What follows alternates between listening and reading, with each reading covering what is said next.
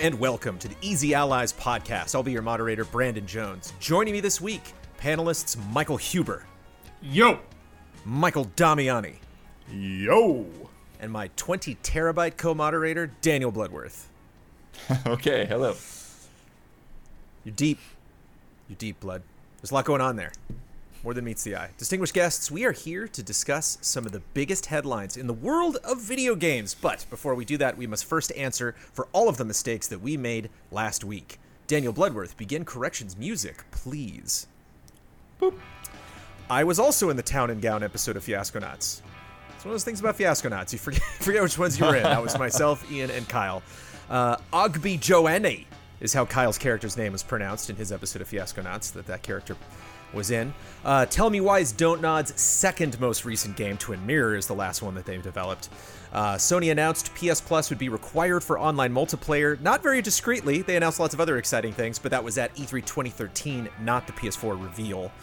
I think we knew that, but maybe we just said it wrong. Might have been a little muddy. Yeah. And the 100 million Xbox active users are not specifically gold subs. They're just Xbox customers. They are people involved in the ecosystem of the Xbox.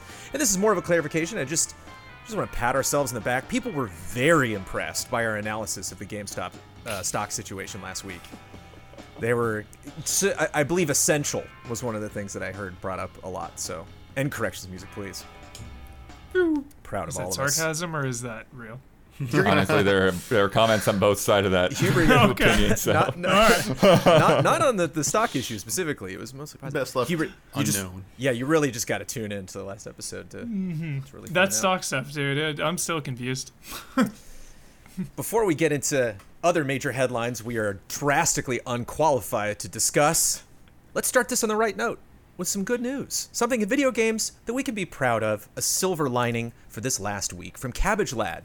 This week I realized that Season 2 of Dead Pixels aired.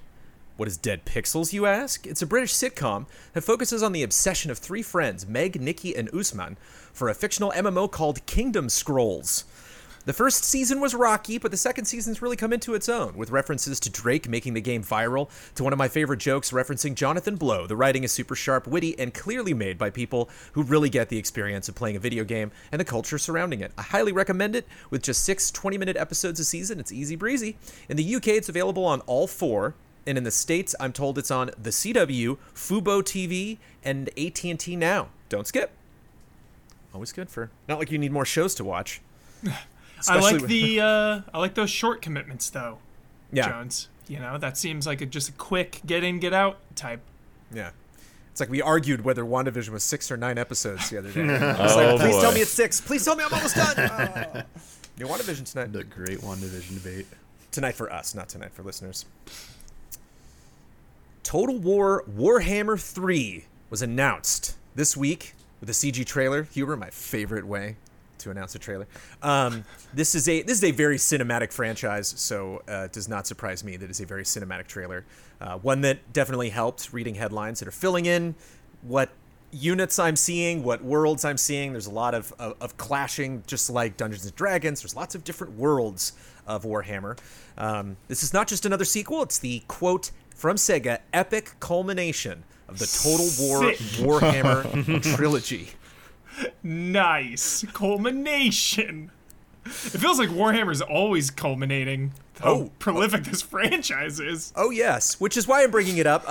None of us are that familiar with Total War or Warhammer, so I'm not bringing that up to specifically get into details about what we saw in that trailer. But I do want to talk about Warhammer a little bit.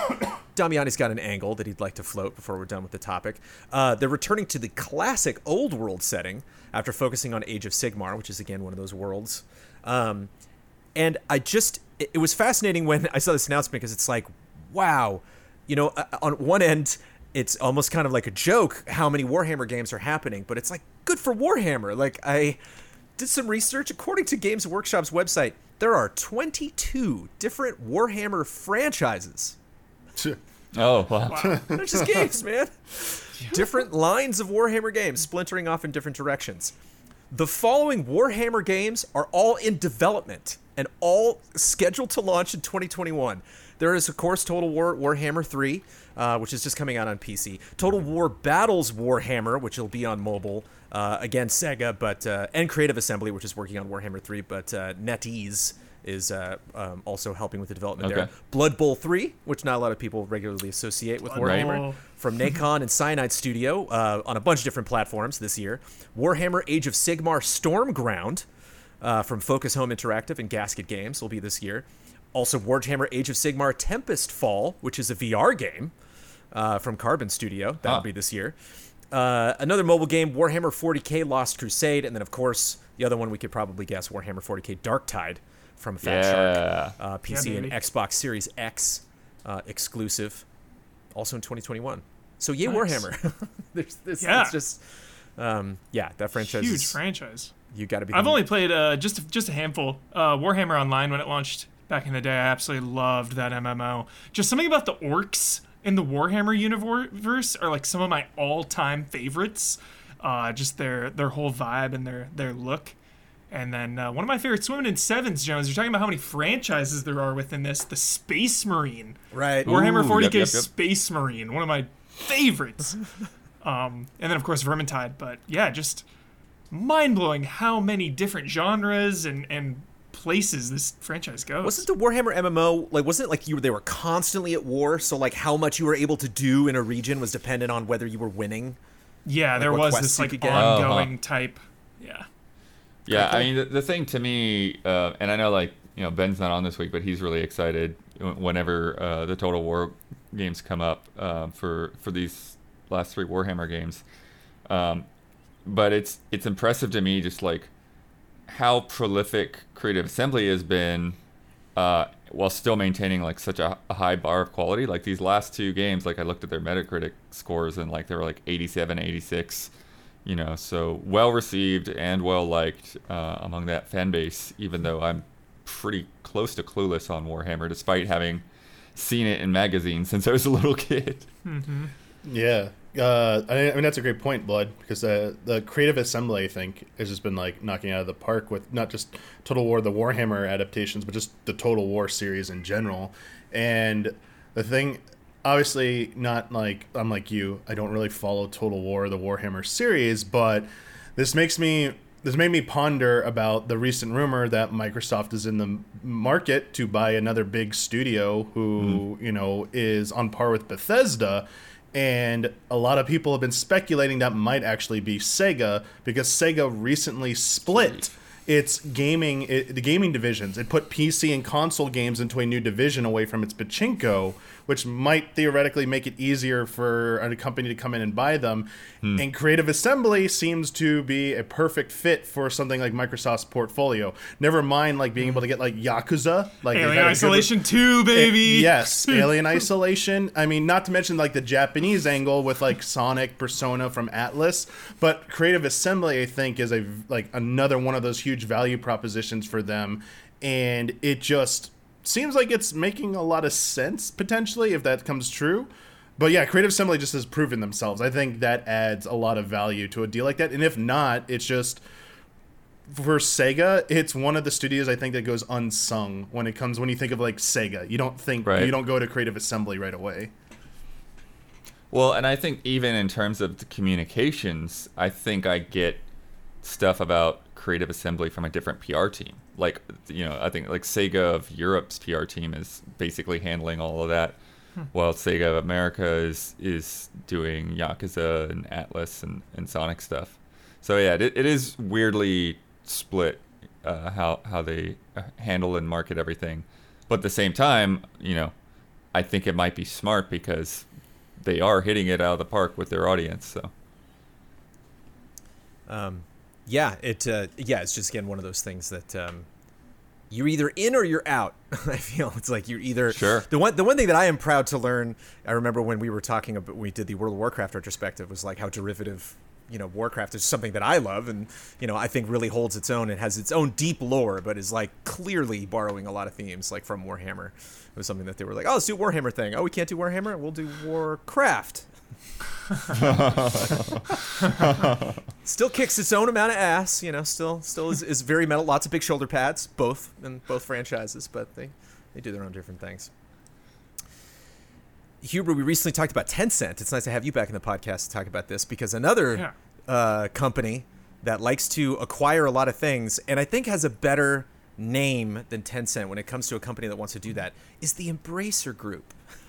Just likes to kind of just scoop them up, they want to have the industry in a big name, right? bear hug. Yeah, it's like don't worry about us dropping a couple bill here and there. We're the Embracer Group. It rolls off the tongue a little easier than THQ Nordic AB, which is what they were previously known as. Yeah. It was kind of like, oh, this THQ Nordic coming out and buying a couple, companies. It's going to be interesting to see what they do and if they, hold on to some of these franchises, if they repurpose them. But they are spending quite a bit. They just recently bought Easy Brain, which they'll become Easy Brain will now become the third largest shareholder in Embracer overall. They also they acquired Easy Brain, which is a mobile game developer, for $640 million. They also acquired Aspyr through Saber technically Saber Interactive acquired Aspyr, but Saber Interactive is owned by the Embracer Group for $100 million. And Aspyr's been working on stuff owned by 2K Games, which is hilarious because 2K Games has also been working a lot with Gearbox. Yep. And Embracer bought Gearbox for $1.378 billion. So that's almost $2 billion that they dropped on these three companies. Man. Yeah. When you talk about $1.3 billion, Huber, it's like, what's $100 million? It's like $100 million. I know, right? Not a drop in the bucket, but like when you're dealing with billions. But I think I don't know the details, so I don't want to get like a half correction. But I think that there was like something about it where it's like the way the deal is like it's not all cash. There's like a part of it's cash and a part of it's something else that adds up to the 1.3 billion somehow. It's like.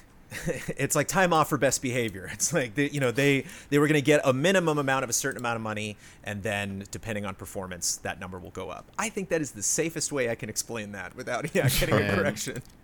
Don't give me specifics. That's not what we're here to talk about. I saw the Randy Pitchford quote describing it like a rocket booster for Gearbox. Randy That's what he said, yeah. Oh, sure. Yep. Oh, funny. It does make me wonder, though, because as you mentioned 2K, like, yes. Does 2K They clarified Borderlands? Yes, they clarified this actually. Okay. So I looked into this. In the press conference, Embracer stated that they'll still be working with 2K Games regarding Borderlands. 2K Games already released a statement saying that they will remain the publisher and that the merger doesn't change their business relationship with Gearbox. And I guess 2K asserts they're the IP owners of Borderlands. Apparently that's not changing the situation with Borderlands whatsoever right now. Right. And Embracer Group also said, yes, that is true. That is how it will remain right now. But everyone's just buying up everyone. It feels like we're in the era of acquisitions, man. Gold rush, yeah. Yeah, it makes me uncomfortable. Me too. I really would prefer more studios to be more independent, and so it's funny because it's like it makes you start wondering, like, okay, who's left, right? Yeah, and competition. Bungie, I guess, is independent right now, but. Yeah, I guess there's Codemasters deal has been going through, so that's about to finalize. Yep. And I don't update on a lot of that stuff on this podcast just because it's like that stuff goes through lots of different procedures and approvals from different companies and stuff. Yeah. So none of that is final. But the Codemasters board just approved the sale, so yeah. Yeah, how long these will take. I guess there's a silver lining to this. I mean, it's funny we went from a Sega story and now to a Gearbox story, given they have a little bit of an unpleasant history with aliens, colonial marines. Well, yeah. And Randy, I mean, they're not related here, but like Randy Pitchford has been in like hot water more than a few times. And there's a bit of a dark cloud hanging over Gearbox. So the silver lining is maybe this acquisition Pitchford will have to answer to someone above him. So maybe some of that stuff gets like, put in, like, things are put back in line and becomes a more amicable working situation there at Gearbox. Well, that's what I want to talk about or what I think is fascinating about this, because whenever you have an acquisition, you get to know really the value of a company or the perceived value of a company, whether it just be them or the people that want to acquire them. 2019, Gearbox earned $125 million in revenue. They have a 550-person team. As we mentioned, they've been working with 2K a lot on the Borderlands franchise. But Damiani, you brought up something else. Obviously, Borderlands is massive. That's always successful. They got a movie coming out, which we talked about last week. But at the same time, these are the people that made Aliens: Colonial Marines. These are the people that made Battleborn. Yep. Battleborn just ended. Yeah. They also have pour one out for Battleborn. They also have a strictly publishing division, and they've published 4 games so far, and 3 of these games, the one that they published that's done well is Risk of Rain 2. It's reviewed well. Yeah. I think that is a franchise we can get behind. There are other 3 games. We Happy Few did not done as well as I think they were. Yeah. Hello Neighbor did not review well. That does not matter. Hello Neighbor is a gigantic success among like the kids and stuff. Yeah, it is. Hello Neighbor. It doesn't matter what that review was. Is a brand. And Godfall. So it's and with 2K saying like, whoa, wait, Borderlands is our thing. It's just interesting, like what Embracer's really buying here. Like, what are they? Duke Nukem now too. Is there again? These are not. You're not rattling off. They published that Bulletstorm re-release, right? That was a solid re-release. I will say that was competently remastered. Absolutely. And then they did the Brothers in Arms, but that one crazy Brothers one. in Arms, dude, Right. bring it back, Bloodworth. So yeah, well, they were doing that crazy spin-off one, but we never saw it after a while. Hell's Highway? Or I think that was it. So is there new IP Jones, incoming or what? Are they Brothers in Arms coming back? What's happening, Huber? Jones, I'm glad you said this because the very first thought when Damiani said that 2K was still holding on to Borderlands is like, well, where's the value here? How are we at $1 billion? Because a lot of these games you mentioned aren't critical darlings, but then Bloodworth, like you said, does it even matter? It's just the aura that Hello Neighbor gives off. It's big. It was big for a while. So it's just but like, I don't think that they own Hello Neighbor. I think they might have just like done like a publishing or distribution deal. Yeah, it's just publishing. And that's the thing. Gearbox is a lot of different stuff. Gearbox is development. It's technically the Gearbox Entertainment Company that was purchased. And so, they're working on the movie that's coming out. They're working on all sorts of stuff. Yeah, Borderlands. Because I think Tiny Build is still, it looks like Tiny Build is still doing Hello Neighbor stuff. I wonder if there's, like we were saying, Borderlands for now is not really like changing hands or whatever. I wonder if there's like, years from now in the contract where it's like some of the rights and the profits revert to Embracer. Because you would think that the majority of Gearbox's value has to be Borderlands. I feel like it's bigger than everything else they have combined. Right. But he also said things are going to take, there's the rocket ship analogy. Rocket booster. I love the smiling Pitchford in all the headlines, just like, with his money. He's having a good week. Payday. So does that mean that, again, it's like, does Borderlands need that sort of rocket propulsion? Or is there something, again, they want to bring back, some kind of reinvestment they want to do in an IP they already have, or something that they haven't announced yet that the development's on a much faster track now? Yeah. That they I have think been the embraced. best, Jones, I feel like the best thing they could do for personal reasons, and I think it would be good optics, you try again, you go Aliens, Colonial Marines 2. or just another Alien game, try to do it right this time, as a make good for that disaster. What do you think? Do you think it's possible? Anything's possible, Huber. Gearbox revisits Aliens. Anything on a good day is possible. When you start talking about it, the stock goes up. There are other metrics and other levels beyond that, but if word's gonna get out that you mentioned that on this podcast. So other things that Embracer Group's got, they've got Saints Row, Goat Simulator, Dead Island, Darksiders. Oh yeah. Metro, MX vs. ATV, Kingdoms of Amalur, Time Splitters, Satisfactory, Wreckfest, Insurgency, and World War Z, amongst many others. 57 names. internal studios. 57. Wow. At Embracer Group. That's a big hug. Wow. Yeah, but this is their like most high profile, I think, acquisition so far. This is pretty big. That's a big sum of money. That's a big group that. But I just bring that up to say things. that like even though like some of those franchises actively have teams already working on them, like they have a big well that Gearbox could now tap into. Yeah, because was it the was the CEO Lars? Sorry if I get their name wrong. Lars Wingefers. I don't think that's how you pronounce their last name. The CEO of Embracer Group was saying that they basically think their resources are going to allow Gearbox to grow. I think they are thinking of new IPs and new games that they're going to be able to make from them, and they cited both like their Austin and their Quebec studio that they're getting as part of the they're diversifying their studio profile. So it sounds like they have. It sounds like despite Borderlands already having a stellar thing, they have big plans for them to make other franchises that will become just as big. I think their goal is to have something as big or bigger than Borderlands at some point, and that will be their value. And that I know you're speculating, Huber, that maybe Borderlands reverts back, but I don't know enough about that, and I just don't. 2K probably sees too much value in that to let that go. Maybe so. Right. Yeah. Are there? And what the pre-sequel was made by 2K Australia or something like that. Yeah. So. Bloodworth, you reviewed Borderlands 3, right? Yeah. Are there any dimensional rifts or other timelines or anything in that game? Do you remember? Nothing in terms of timelines. I mean, there's definitely some portal business going on. Okay. So, my mind always goes to shared universes. It's so trendy nowadays. So you start bringing in these other properties you guys were mentioning. That stuff is not crazy to think about in this day and age. It's standard now, it feels like.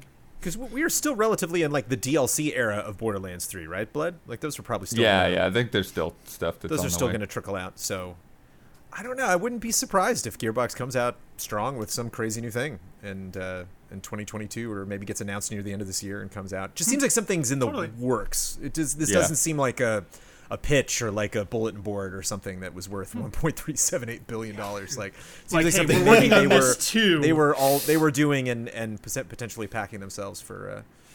But seeing a lot of insiders in the industry that they're finally, this was apparently something that Gearbox was trying to do for a while. And I know that we've all been, had our fun poking at Battleborn, but it really was that just off the mark kind of thing.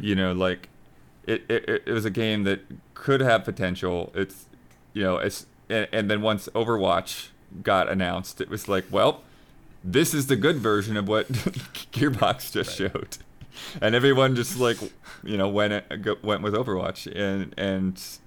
But it's funny because in its own way, it sort of was forward thinking. It just basically didn't get out ahead of the competition. Yeah. Fun scale in that game. Too many red crystals. It's too many red crystals, man. Red crystals all over the place. Great criticism, Jones. Love it. Thanks. I agree 100%. Thanks. We get to do something in this podcast tonight that I love to do. It's something that doesn't happen often. Sometimes I do, and I don't really feel great about it. I feel fantastic about both of these headlines we will cover tonight. We get to make fun of Amazon and Google. Oh! Yes! Coming for the big ones. Because both of them are fouling up pretty hard and are trying to just dust it off and just kind of stroll back into the casino like nothing happened. Let's start off with Google, shall we? Stadia shut down their internal studio, Stadia Games and Entertainment. It's gone. Making games is hard, huh? And it's tough. It's expensive. This is really unfortunate because, as you guys know, Stadia Games and Entertainment has been a mainstay in this industry for decades. It's been around for a really, really long time. It feels odd, after generations and generations to finally say goodbye. It's kind of like when we said goodbye to LucasArts, yeah. Yeah. It's just oh my gosh, a little bittersweet. They almost made 2 years, actually. SG&E. It was 2 years ago in March of 2019 that Vice President Jade Raymond jumped on board. Apparently they have 150 developers that have been impacted by this move, and we don't know how many of those are going away. They said they're going to try to reposition those people at Google, but who knows how. Putting that number out there just after we heard about the Gearbox number kind of shows that, they weren't invested, were they? If Gearbox has 550 developers, you know? Oh, and Google was just here's 150 people to support our entire platform. That seems like a good amount to work on one game though. Like That's the amount for. I mean, it was Solid. 2 studios, so I mean, Yeah. yeah, they were probably working on 2 kind of, Yeah. decent games, but it just reflects the broader picture of like, what were you even thinking? What Yeah. you were even This doing, reeks- Google? Yeah, I agree with you, Bloodworth. This really feels like Google didn't fully think out this plan. They just went with something that sounded good. Oh, we're going to make an internal game studio, and then only to find out later, as I said, making games is hard, and maybe it would have been better to go after established studios or partner with other developers for games, which, the other studio we might talk about might be the subject of that. But it just falls into Google's MO of let's try out stuff, and if it doesn't work, oh well, we just close it down and shutter it. We got a lot of money to throw at this, and I think so many of us saw the writing on the wall from day one that like you could just like feel that in their atmosphere, what they're presenting. They're putting on a good marketing face, but there's no substance here. I don't think you really understand what you're getting into, Google. Yeah. So it's like March 2019, they announced Stadia. November 2019, they launched Stadia, and now February 1st, 2021, they're like, no, we're not going to do our own games. But we're still, that's the funny thing, is like, we're committed to the future of cloud gaming. I'm like, you're not showing it, so I don't understand. I mean, yeah, it's like the most obvious thing because, like, listen, like streaming games or cloud gaming is going to be one of the pillars of this industry in the near future. So Google is in the right with that. It's just, as I said, they didn't fully grasp the magnitude of what they were trying to tackle. And as we've seen, it clearly looks like Microsoft and Sony are just in better positions to tackle cloud gaming because they've been at it for much longer. They put in the time, they put in the research, and I think that Sony and Microsoft are definitely going to be the leaders in cloud gaming in this decade. But, there's always room for a third. So, maybe Google gets back in there, but they just haven't demonstrated to someone like me that they fully grasp this situation. It was the classic example of just like, we have unlimited money, let's do what they're doing. Let's do that. Like, we can just copy them, throw a bunch of money at it and see what happens, and maybe we can get into this piece of pie, this business. 23 months worth of money, I guess. That's pretty far from unlimited money. But I really think in over their that, head. like, if Google really wanted to stay in the game and keep this thing going, like, what they're going to need to do is, something more creative, which I don't know that they have in them, because I think like if they somehow like made Stadia a part of a standard game purchase, maybe it could only work on a PC game or whatever. But like if you say if you bought Assassin's Creed Valhalla and it's also quote unquote powered by Google, so to like, well, you can download it to your PC, but if you don't have access to your PC, you can just, click a button on a browser somewhere else and keep playing your game.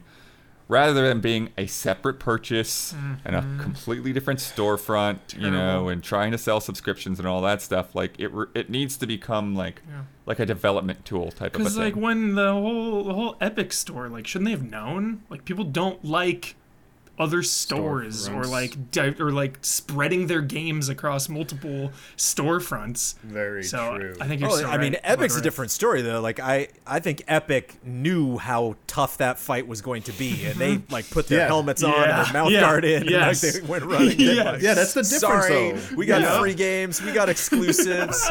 Like they're playing it the way that Google like very much did not. Yeah, they understood the scope, but also Huber, like not just storefronts and what you're talking about, Blood, with the plans. I think the other hurdle that I don't know if they're ever going to be able to get over is just signing these games on. We've seen other streaming services like Nvidia's one run into those issues where, hey, these games, all these third parties, like, wait a second, you can't play these games on your service. Where are these deals? And Microsoft already is like trying to strengthen its own service with Game Pass. Like, I don't see them finding the value in being on Google, so they're gonna have to go the pot smaller for them of who they're able to go after. And I just don't know if they're gonna have the value there at the end of the day, because you already see that with streaming services with movies, like the fights going on and people want their things back on their own catalog. I think Google is just gonna be. I think they were also a little bit too late with their idea with what they're trying to do as well. And I don't know. Yeah, I just don't know what they can really do. I honestly, I think unless they throw money is not the right answer. I just think they're out of the game, honestly. I don't want to say never is never, but I personally think Google's out of the game at this point. Like, they're not coming back. Well, what Phil Harrison wants to do, he said they're not going to be. We've decided we will not be investing further in bringing exclusive content from our internal development team, SG&E, beyond any near-term planned games. So there might be stuff that's happening near term, but they haven't. Oh, that's true. But they haven't really announced anything yet. What they want to do, Damiani, what Phil wants to do, is sell the Stadia tech. So if you're a publisher that wants to get in the streaming game and you don't want to develop your own thing, come on over and take the Stadia stuff. You buy in? Would you buy in to Stadia? Because their business model in terms of game development is laughable, but at least from our perspective, people who don't develop stuff. But from the actual tech of it running, like, I see a lot of people pointing out, like, Cyberpunk ran pretty well on it. Destiny had some fun functionality. Like, there have been success stories in Hitman, terms I think, did some cool stuff too. There have been success stories with just in terms of just how it runs. So I wonder, even with all of these flubs, if some people might adopt that, if that might be their win, that they're like, hey, come on and jump on. Maybe. Yeah, but it is That's becoming a Stadia much tech. more crowded space, as Damian was saying. It's Yeah. like you've got Luna, you've got Parsec, you've got NVIDIA, you've got xCloud. It's, Sorry, xCloud is what I meant to say, not Games Pass. Sorry. Yeah, but that's the thing, is xCloud is part of Game Pass Ultimate, so it is Game Pass, really, realistically. So It's all Game Pass. Blood, I can't believe you've gotten this far without saying your favorite quote from Stadia. From a source familiar with Stadia, according to Kotaku. Shall I read it? I'm drawing a blank on what it was. Google was a terrible place to make games. Imagine Amazon, but under-resourced. Ouch, ouch, ouch. That's the segue we need, I guess. Yeah. Oh, jeez. I love those familiar sources. I also am just curious what's going on with Jade Raymond. She Bouncing Sure. around. I has been feel bouncing like. around. She was Yeah.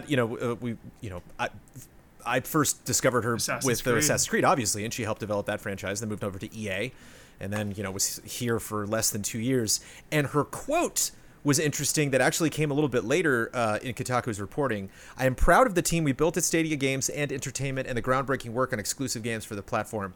It was a difficult decision to take on a new opportunity, and I will be forever grateful to this team for everything we learned and achieved together.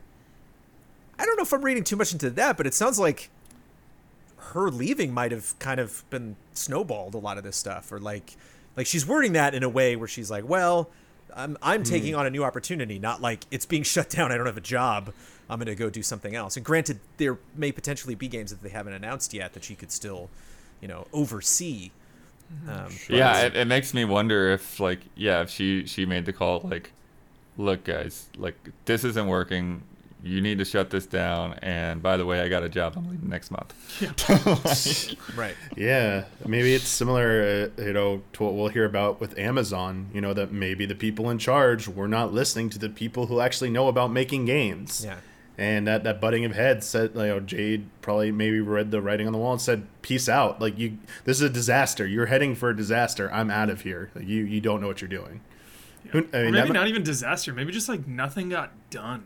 That I too. could see that too. Of just like, what are we actually doing here? A year goes by and you just don't really have any concepts or anything developed. Or at whatever concepts they do come up with, like, somebody shuts down because it's like, I don't know how profitable we do, or whatever. Yeah. Yeah. Yeah. It's unfortunate. It's just, I feel like it's worse for someone like Amazon. I don't know if it's okay to start segueing into Amazon yet.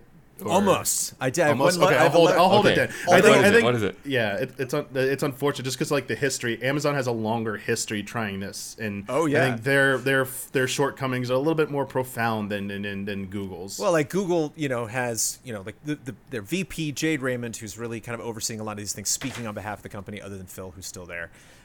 Whereas with Amazon, it's like you have a lot of cooks in that kitchen. That we haven't really had any, high-profile game announcements from Stadia. We have had exclusive stuff to Stadia, but nothing from SG&E specifically. Whereas, like, there is a huge laundry list of, starts and stops at Amazon Game Studios, and we will get there in just a second. James Anderson, in Love and Respect, assumed we would be covering this week, and asks, do you think we'll ever see a full-blown AAA game that can only exist on a cloud streaming platform? And if so, how long will it be before it happens now? Define only exist on cloud gaming like that. Either something that one of these companies, like, I guess it would pretty much have to be, Luna or Stadia, because if Xbox does that, the question reads like the only possible with that tech.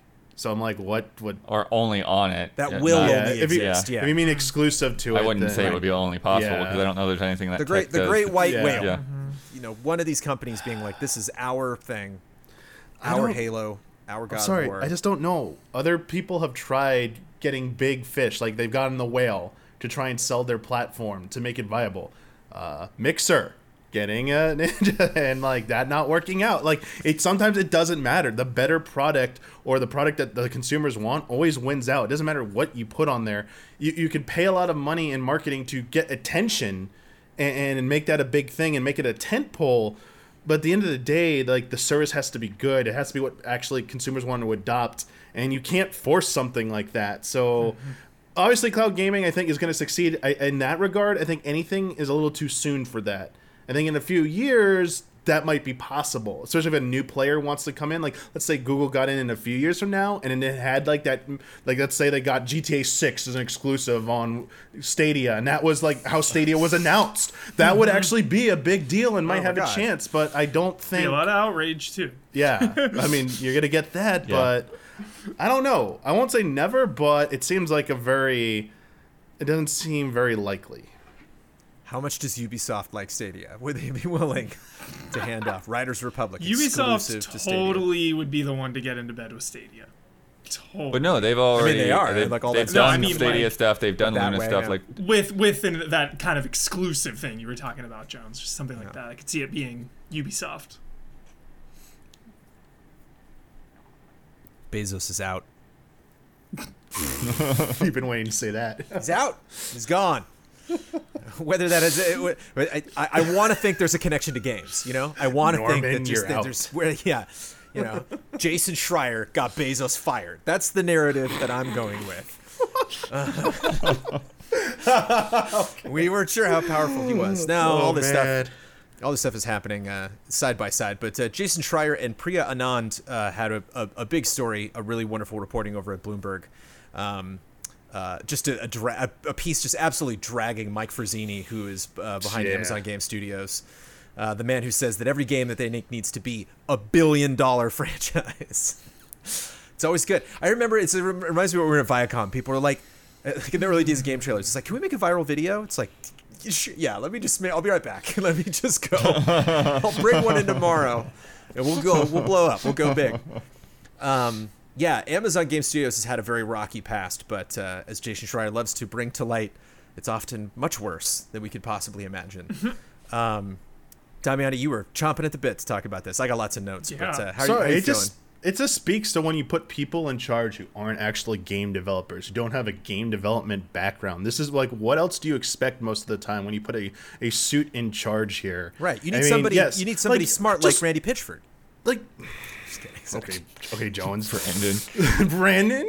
Come on. I mean, it's like my parents. Brandon. It's not for lack of talent either. I mean, when they kickstarted this whole initiative, we got Kim Swift from Portal, Clint Hawking for Far Cry 2. They bought Double Helix after the success of Killer Instinct. They announced those 3 games at TwitchCon: Breakaway, Crucible, New World. 2 of those got canceled. Crucible as early as last year, and I played New World. I don't know if the other allies like it. I thought it was trash, and a lot of MMO Kristen streamers and Brad really like it. I think it looks really cool too. A lot of big streamers I follow thought it was just not viable and did not like it. So it's not going to take off. And so what do they have to show for this? And I like this is I think what you get. I mean, I think Amazon might have been, obviously Amazon seems like a lot more serious than Google, and I think they're in this for the long haul. But like when I think of the prospect of Amazon or Google being an industry leader in this, I just get like terrified, especially when like the stories come out that they're also potentially in bidding wars, because you said they're abandoning kind of their internal studios. What if they go for partners and third-party studios and start gobbling up those? I don't want to see that either. That sounds like a nightmare scenario. Like all the negativity like Activision, EA, Microsoft, whatever gets, I'd rather one of those studios take over any other game studio than Amazon or Google, because that would be like a nightmare scenario for me. Because yeah, as Jason Schreier said, it's like Frazzini was the problem. And honestly, this is like, I'll wrap this up real quick. Sorry. I even feel like this about Nintendo. Love it. Iwata was a president who had a game development background. You saw something like the best games come out under his watch and be approved, as opposed to like when you get someone like a Furukawa who's a suit. And there's an interview between Bandai Namco's Harada and Monolith Soft's Takahashi, where he talked about there was a phase at Nintendo where he sent like a bunch of game ideas in, and Nintendo only approved like in the more recent Xenoblade, because, you know, it wasn't game developers in charge. It was like people in suits who care about marketing. I feel companies are at their best, and historically have been at their best, when they're led by people who are passionate about the games and developers first, not about the bottom line and pleasing investors. And Amazon is all about pleasing investors and like those Bezos bucks before Bezos is gone. Well, that's a shady big deals. Yeah, I mean that's a big Not part even of Schreier's article is, you know, he's talking about how they would get this top talent, but then they'd still expect them to look at things the Amazon way. And it's just like, you know, like you can't develop a game just entirely based on metrics and, you know, and conversion rates and all of this type of thing, you know. And they talked about Lumberyard, which is funny because like that really reminds me of Frostbite at EA. Yeah. You know, like everybody is battling this engine rather than, you know, just using something that works. And they're talking about people are basically like, you know, they've got to wait for things to compile or process or whatever, so they're just wasting time like doing something on the side while their computer Sources is said, like, quote, "It is killing this company." Yeah. Literally the software that makes stuff is killing it. How many times have engines killed companies, man, or caused so much hardships? Come on. But it just like the bottom line is that they seem out of touch, right? Like even with New World, it's like they were out of touch. They're like, oh, people might see this as being a racist depiction of Native Americans. Yeah. Like you didn't think about that. You didn't see that as a potential problem. You know, like that's one of the first things that sort of comes to mind. And I guess they addressed that and did mystical monsters or whatever. But it's like, man, like, why are you heading up this stuff rather than like letting your developers like actually develop games? And it also sounds like there's other things in there too, with like there's just like lack of incentives, and so like people would rather, you know, they would do better just to like stay quiet and not raise objections to keep their jobs, rather than, you know, try to fight the system and make a better game. Yeah, apparently. I want to. Sorry. Go ahead. Oh, just apparently bonuses were based on how long you were in the company and not success of game sales. So it's like they were focused more on keeping their jobs and actually like getting games out and having games sell well. Yeah, just I feel like they're gonna live or die by a New World. If this game is a hit, you know, it'll raise them up. But if this thing fails, like, what is the future of Amazon Game Studios? What if New World comes out and it's a flop? Like, what happens? I mean, what sounds like what happens is that they just move on to the next thing. Yeah, they're spending $500 million a year. They just I feel like spend Amazon $500 million more. Yeah, Amazon I think is more likely to start trying to buy more studios to shore up their talent, like their offerings for Luna. I mean, their next phase would probably be like, let's find something that's huge. Imagine if Amazon buys Sega, and now all that stuff is exclusive to Luna. You talked about like I talked about the outrage of like GTA and like that. Yeah. The equal outrage for that. That's I don't want that. You know, I like those games being available on as many platforms, but this is when it comes to cloud gaming and trying to shore up your service. If they're trying to bolster Luna, this is the strategy they're thinking of, because they're already in that war with streaming with their other streaming platforms like Amazon Prime Video. They know what they need to do. So obviously that's how it was. It's like make catalogs and then you work with other studios to make exclusive shows on your platform, like, you know, like The Expanse, or what was the Man in the High Castle was another like critically acclaimed one. They might start going that way with The Wilds. The Wild's the other one. Now they start doing that with games. They start working with these companies. They maybe do that. I don't know. I mean, I know.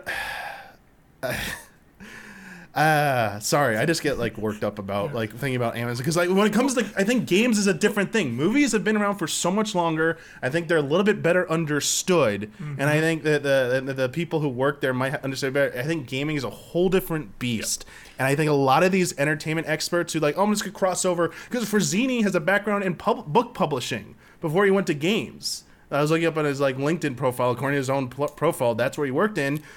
I know publishing. I know how to be a publisher and stuff. It's games is a whole different set of rules, and I don't think people really understand the gravity of what they're getting into when they get into games development. I will say, just looking at the game and not all this backdoor business, all this stuff, the idea of a brand new MMO always, I mean this with 100% certainty and passion, it always excites me. Oh yeah, I love MMOs, man. Yes, I love it.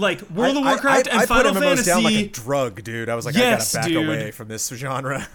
World of Warcraft and Final Fantasy have this market completely dominated. Yeah. So Genshin Impact. Yeah, and so I think focusing on trying to break into that is not that dumb of a move. I know they dominate the market, but really there's not much other competition other than those big heavy hitters.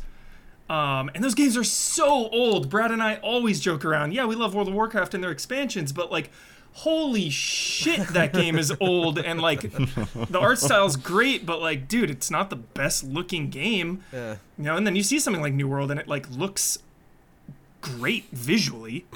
Yeah. I think it looks cool. I didn't think it looked very good. Comparatively, stuff like RuneScape and EverQuest is still rocking. So to a lot of the the diehards, it's visual style performance has so very little to do with it. If I'm embedded in a community that I love, doesn't matter. I get everything. And just the idea too of a new MMO economy, player housing, these groups kind of banding together.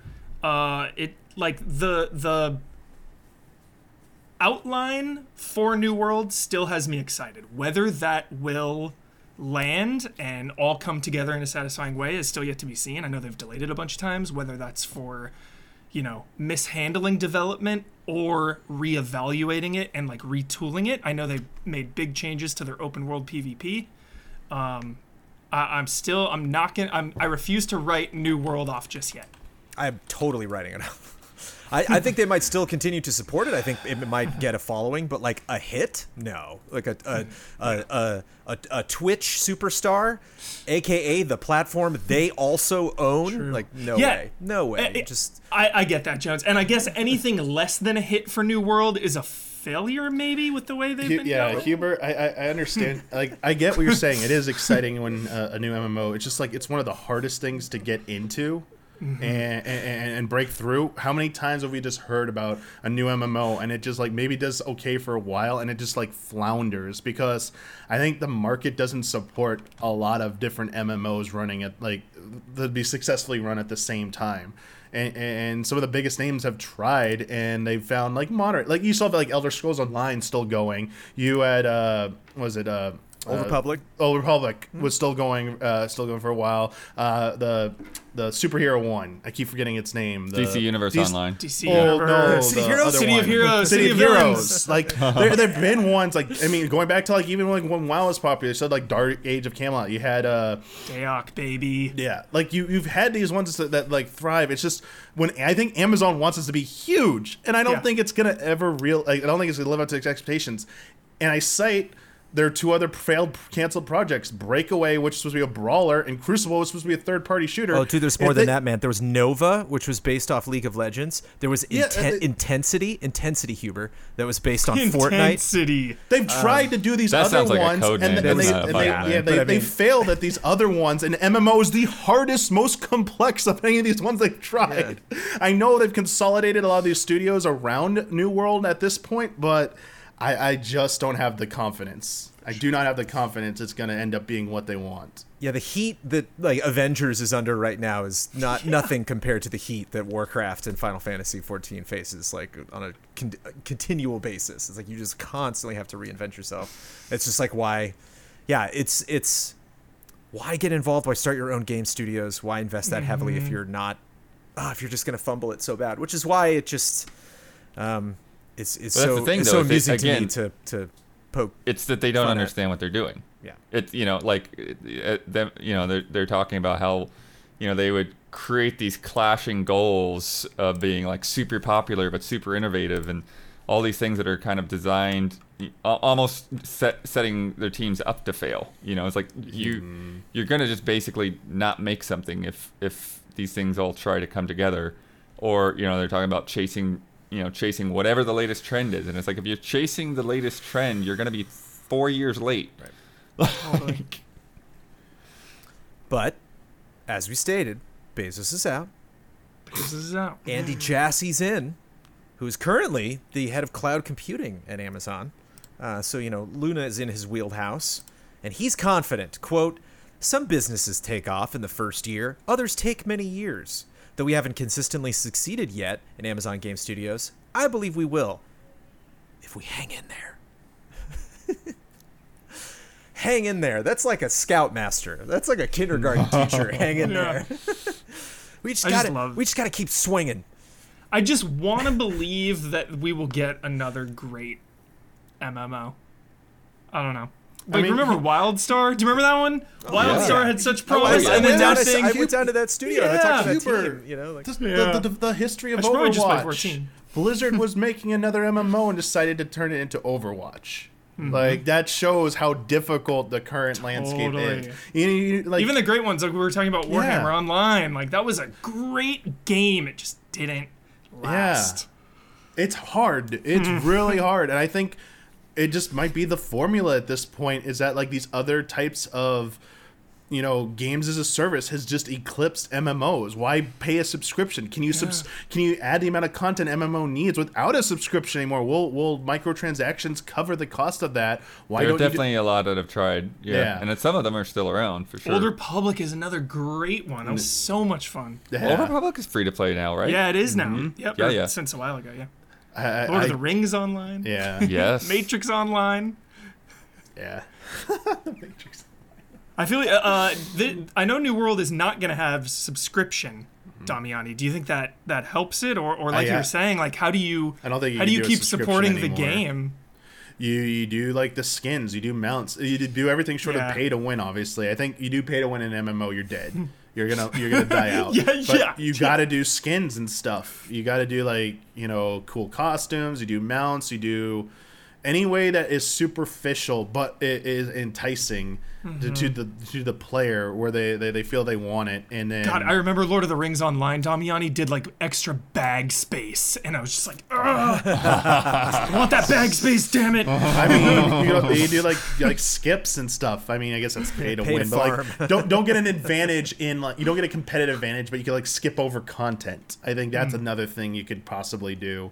Like you just charge people like, I don't want to do the story. I just want to skip to the end game and play with my friends. So don't make me do the stupid grind part.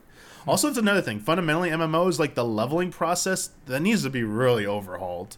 Like the existing way of doing it in almost every game, I know they streamlined it to speed it up, but there's got to be a more interesting way to do it at this point or something. I don't know. Than just like go do a quest and turn it in and you're locked out from these other areas till you do these quests. World of Warcraft 2 or Final Fantasy 18. Oh, like you mean first or ever happening? No. When the MMO gets like reimagined, it'll be one of them. Jeez. Comrades, Huber. Comrades. And now, a word from our sponsors. You know that credit card. The one that you're afraid to look at to see what the balance is. If you've been avoiding your debt, it's time to confront it. Upstart can help you face it and finally pay it off. Last year showed us that you never know what life is going to throw at you, and if you used credit cards to pay for unexpected expenses, it can be overwhelming to manage that debt. Take control with Upstart so you know exactly what to expect. If you have multiple credit cards, you know that tracking multiple balances, due dates, and website logins can be stressful. Upstart makes things simple with one monthly payment in one place. Speaking of MMOs, website logins, baby. What is it? The dual? Why can't I think of it? You gotta have the app. The dual two-factor authentication. Yeah. 2FA. Upstart is the fast and easy way to get a personal loan to pay off your debt all online. Whether it's paying off credit cards, consolidating high-interest debt, or funding personal expenses, over 500,000 people have used Upstart to get a simple, fixed monthly payment. Upstart finds smarter rates with trusted partners because they assess more than just your credit score. With a 5-minute online rate check, you can see your rate upfront for loans from $1,000 to $50,000. I love that 5 minutes is like the test. We've had a lot of sponsors lately where it's like, how long does that take? And I love the 5-minute test. It does take 5 minutes. You can get approved the same day, and you can receive funds as fast as 1 business day. If debt is taking over your life, it's time to get a fresh start with Upstart. Find out how Upstart can lower your monthly payments today when you go to upstart.com/easyallies. That's upstart.com/easyallies. Don't forget to use our URL to let them know we sent you. Loan amounts will be determined based on your credit, income, and certain other information provided in your loan application. That's upstart.com/easyallies. We all shop online. Hell yeah. Got a gift certificate for my birthday? You bet I'm shopping online. And we've all seen that promo code field taunt us at checkout. But thanks to Honey, manually searching for coupon codes is a thing of the past. Honey is the free browser extension that scours the internet for promo codes and applies the best one it finds to your cart. Honey supports over 30,000 stores online. They range from sites that have tech and gaming products to popular fashion brands and even food delivery. Here's how it works. Imagine you're shopping on one of your favorite sites. When you check out, the Honey button drops down, and all you have to do is click Apply Coupons. It feels so good. It's just nice to have that save money, but it's just like, I want to, go for it, honey. I dare you. Go get something that's fun. And it like loads. It's like, you don't usually like to see loading screens, but it's just fun to be like, and save money. Wait a few seconds as Honey searches for coupons it can find for that site. If Honey finds a working coupon, you'll watch the prices drop. Honey has found its over 17 million members, over $2 billion in savings. If you don't already have Honey, you could be straight up missing out on free savings. It's literally free and installs in a few seconds. Can confirm. Checked it out, installed right away. And by getting it, you'll be doing yourself a solid and supporting this podcast. Get Honey for free at joinhoney.com/allies. That's joinhoney.com/allies. And if you are a patron of Easy Allies, thank you. All right, so this week, EA dropped some reveals on the Mass Effect Legendary Edition. Primarily the release date, May 14th. And there's also like a lot of previews and stuff that are out there. I checked out PC Gamers, and I've been checking out Game Informer stuff that's been rolling out throughout the week. Stuff in there about the revisions to the Mako in Mass Effect 1 and elevators and all of that kind of thing. Elevators. Yeah, they talked about basically cutting down the elevator times. Remember the like wobbly Mako? Just like literally my number one thing I wanted them to fix. So I'm so happy they said you should be able to revert though to the original, just to wobble an instant around. toggle like the graphics option, but it's like to see the old version of how bad it was. It's coming to PC, PS4, and Xbox One with forward compatibility to PS5 and Xbox Series XS, which I think is interesting. That they're not talking about any native current gen versions, which I think we're seeing I've seen pop up a lot with publishers. It's like, oh, that's a thing. It's not actually a next gen version or current gen or whatever you want to call it. Other details to keep in mind. Like I said, Mass Effect, the original game is getting the biggest overhaul. The Legendary Edition is going to introduce the default femship that was in Mass Effect 3 from the start to you can play that character through all 3 games. There's like a centralized like hub launcher, so like they are like more connected basically on the main screen. And then the multiplayer they decided not to do. They said that was basically too complex, too big of a job to add. It was fun. It was fun. Which multiplayer? Hashtagonist is going to be The Mass Effect 3 multiplayer that people are still playing. I actually enjoyed Yeah. Max. I actually Same. enjoyed 3's multiplayer, and it wasn't an alternative way to handle the galaxy readiness thing as well. Yeah, you Like, kinda- It was you part of kinda that. It was needed all a little tied bit, into right? that. Yeah. Yeah, There I are mean, points that I went actually to it. like the galaxy readiness stuff. Like, I didn't overall like 3, but like the multiplayer and galaxy readiness stuff, man, that's gonna make it harder to play through 3 again. The other thing that got cut, which I don't think I ever messed around with, was the Pinnacle Station DLC from the first game. The source code is corrupted. So it's just like they basically would have to rebuild it from scratch.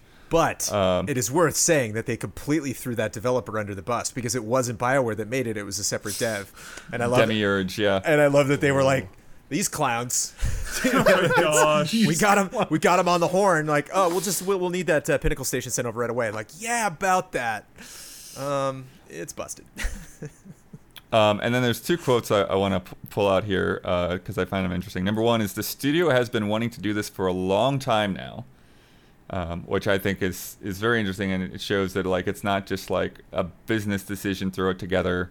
The guy that's kind of heading it all up and who's been in a lot of these interviews has been basically like through Mass Effect's whole series. But then the other bit, they're talking about that it's not going to have stuff like ray tracing because they're still running it on Unreal Engine 3. And the quote here is, an example would be the Unreal Engine 3 scripting language Kismet. There's no copy-paste equivalent to that. So every moment, every scene would essentially have to be redone from scratch, and we take away the essence of what the trilogy was. So what this was about was fidelity, taking off some of the edges people would expect. And so that bit there, that we take away the essence of what the trilogy was, I find very interesting, and I want to just throw that to the panel. And what you think about, like, when you think of like remasters and remakes and kind of what you want out of those things and all the different approaches we've seen in the past year or two. It's like Silent Hill. They cleaned it up too much, you know. And so they're just like, look, you can fog, see the whole yep. street now, and you're like, wait, Great, no, great. I don't, you I know. was missing the fog. And you know, it's. But at the same time, something like the GoldenEye, the 360 GoldenEye that I'm just like so tempted to download and run through. It's weird. And the cradle level, the final level, like seeing the ground, like, oh, you know, it's like you're in the clouds, you know, it's like you're in a airship flying around, and so you definitely want to feel like it. You don't want to gloss it up too much to the point where you're like, well, this is just like a completely different game. Yeah. If you want to throw in, I understand people would like to have something like ray tracing, but that for me would be like a ground up rebuild of Mass Effect. A remake. Yeah, like this is a remaster to me. Yeah. And I'm all for, like, it needs to feel as close to the original while just looking better. So if you have to like recreate something and it loses that feel, that crosses into a different category for me. So I'm personally okay with that. You know. Same, yeah. I just want a nice classic remaster for this because, yeah, that essence, those vibes are so important to Mass Effect. Because it's so different, just especially now with all the remakes we've been getting, so much different than just a remaster. Yeah. So, and all the just I've been looking at the screenshots, Bloodworth, and it looks good. I like the way that this is shaping up and the way it looks. It looks just touched up. You know, it looks a lot better, but it still looks like Mass Effect. I feel spoiled. This will be my first time going through that trilogy, and so like there's to be so many areas. I'm like, oh, this looks nice. And like fans are like, you have no idea, man. Like that tree wasn't even a tree. Like, come on. Hey, that was me with God of War. I didn't go through any of those games till the HD remasters, and I went through every single game that way. I remember Rich Brown coming by and goes, "You are so lucky." Those run so well. Those and the Uncharted collection. Yeah. Those are like my favorite remaster collections. They're just so perfect. Man, my one hope is that like 2 is just as good as I remember when I replay it. I mean, same. Honestly, yeah, same, Damiani. It'll be so nice to revisit it. I love revisiting games, but this is a series I've not revisited since it came out. Really, I haven't replayed the Mass Effect, so I'm But it's I'm stoked. Yeah, for me, I replayed 1 and 2 before 3 came out when I was doing the backtrack, Right. the series with the composers, and so I was going through replaying to get all of those moments, and any of those specific scenes that they were talking about. I was like, okay, what is this? But yeah, I only played through Mass Effect 3 that one time because I did the interview before 3 came out, and so then like my journey through 3 was partly getting that footage. I think there's also a danger, you want something to feel like it, and I think that also kind of it puts a ceiling on how much you can really like make something look prettier, because if there's a structure that you want to stick to, KOTOR comes to mind because there's like rumors that KOTOR 1 and 2 are going to be combined into something, and like KOTOR, for all of its incredible excellence, is a lot of hallways. And those are very pretty looking hallways, but it's just like there's a lot of really, thin corridors with enemies and, beyond the next door, and then just this huge skybox that makes you feel that you're on top, on some planet. So like if that is just the prettiest looking hallway I've ever seen, it's Final Fantasy 13. No, seriously.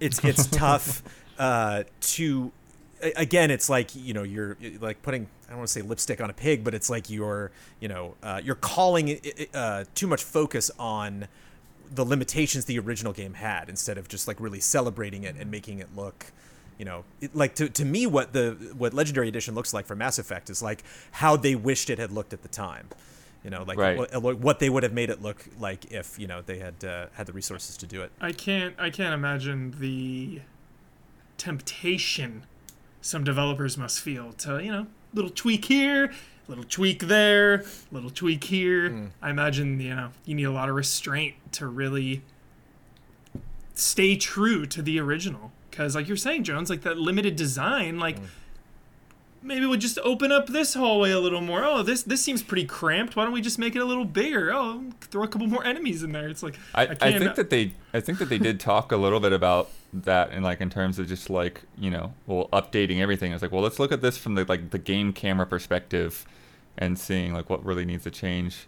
The one thing that's bugged me from the screenshots, and what's funny is somebody pointed out, I was like, well, that's always been in Mass Effect games, but some of the side by sides, like you see this like giant like horizontal lens flare like covering up big parts of the shot, and it's like it's not in the original shot, Right. so why is it over there? And it sounds like they have like moved some light sources and things like that around, for better lighting.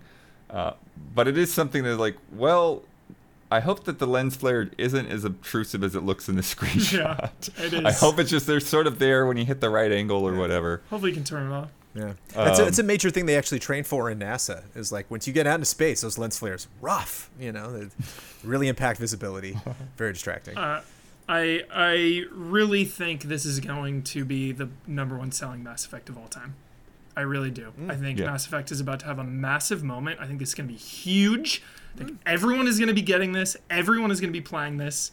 And it's cool because like Andromeda wasn't the best received. So I like that we're, taking a pause on moving the franchise forward, going back to what everyone has really been clamoring for, really wanting just a nice, easy way to play these legendary games. Yeah, and actually, that makes me really think about this in terms of like what Kingdom Hearts has done, and I think that's really the value of this is like, hey, people love these games the way they are. It's not like they were in like these tiny little models that you can't see facial expressions on or anything, right? And if they're going to be continuing this story with the next Mass Effect game that comes out in 2 or 3 years, then they need a way for people to be able to jump back into these. And Mass Effect 1 in particular, and the Mako driving in particular, are kind of barriers. They're kind of obstacles to that storyline. And so I think this is something that's just sort of like a necessity for people to be able to simply catch up. Totally.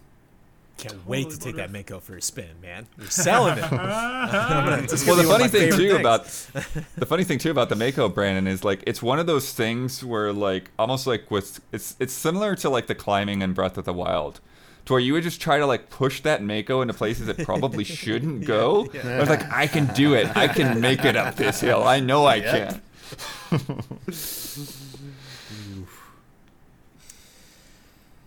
PlayStation just recently celebrated. I thought we were done with us looking back at 2020, but this is personal, folks. This is what we did in 2020. PlayStation wants us to celebrate the year that was, the year we kicked back most of it with our PlayStation 4 and then some of it with our PlayStation 5s, by letting everybody go and track some of their, primarily the games that they played the most, which we will be discussing. I put all my information down. I'm proud of all of it. I love that one of the things on this forum, so if you haven't seen this, if you log into PlayStation.com, you can go and if you click on I believe it's their headlines, you can check and see the wrap up, the 2020 wrap up. I love that one of them was like, congratulations, you got a PlayStation 5. Yeah. And it's like, is there like, if people didn't, or am I scrolling down? Is there something that's like, ooh, we see you didn't get a PlayStation 5. You might want to pick one of those up in 2021. I want to see if it's just missing or if there's a screenshot of something else there. Yeah, like a sad PlayStation 5. But I got all my numbers. I don't know if we just did our top games, but I want to hear the top games of all of the panelists. Daniel, Michael Huber. No, I was just saying I have it. I have it here. I have the information. I came prepared, Brandon Jones. Huber, hit me. What was your most played game of 2020? So I got the whole thing here. Number of games played in 2020, 98. Oh my God. You guys are not prepared for my numbers, by the way. What? Wow. 98. All right. Number 1, baby. So pumped. 117 hours. Last of Us Part 2. 117. Wow. I don't know about 117 hours. See, that's the thing. You're diversifying. I'm I beat committing. it like 3 times. I'm committing. My top, 256 hours, baby. Wow. Hey, you're going to be stoked about this, Jones. Number 1, Last of Us Part 2, 117. Number 2, Ghost of Tsushima, 70 hours. Here's this one's for you, Jones. 68 hours. Number 3, Marvel's Avengers. My number 3, what the hell? That's my 256, baby. It's because it's like The Division 2 one year was my like number 1 game. It's just, they're so long. It's this loot. You just keep playing. They're games you sink a lot of hours into. Right. So, all right. Total, here's where you guys are not ready. Total hours of gameplay in 2020. Anyone have a guess? 1,100. 4,000. That's why you get paid the big bucks, baby. 4,210 Holy total what? hours of gameplay in 2020 with my PlayStation. Well, I play a lot of games. Holy shit. Blood, this is a borderline like job review. You know what I mean? It's That's like 175 days. I know. I did the math. I did the math. Okay, Blood. I want. Okay, What? Huber and Damiani, talk amongst yourselves. Blood, we need to take that number, cross-reference how to beat all the games he's reviewed, subtract that, or add on to that potential hours that he admitted playing on Frame Trap. I think that sounds like more than I bet 70% of that has nothing to do with these allies. Like these are not even things you're talking about or something. Like, are you sure you didn't just leave the controller down and go to bed or something? Like that's insane. Yeah.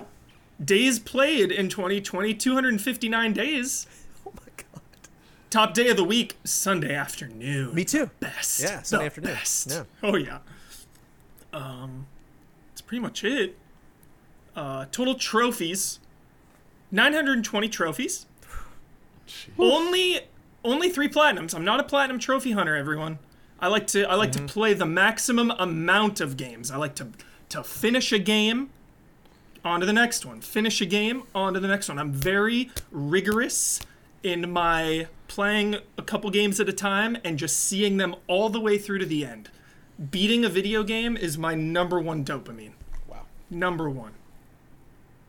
There it is. Top PS5 game was Destiny 2. So, that's it. What you got, Damiani? All right. Well, let's go to the other end of the spectrum. Number of games played in 2020, 34. Still more than me. Nice. Still more Your than top games, Final Fantasy VII Remake, 92 hours. Yeah. Nice.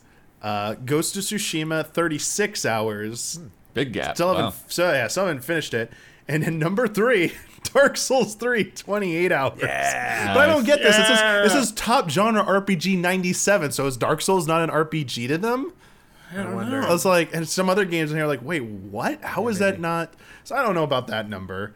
Total hours of gameplay in 2020, only 308. I got that beat. Nice. Yeah.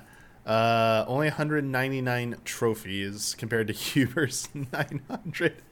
And this is, I don't know if this is on my list either, but my top PS5 game. Oh, top PS5 game hours. Okay, so Immortals Phoenix Rising was my top PS5 game. I thought it was 36 hours for that, but it said I played 36 hours of PS5 games. So I'm trying to remember what other PS5. Oh, I dabbled in Astrobot. I finished Astrobot. So, but wait, then it says total PS5 gameplay hours 59. So top PS5 game hours 36. I don't get this.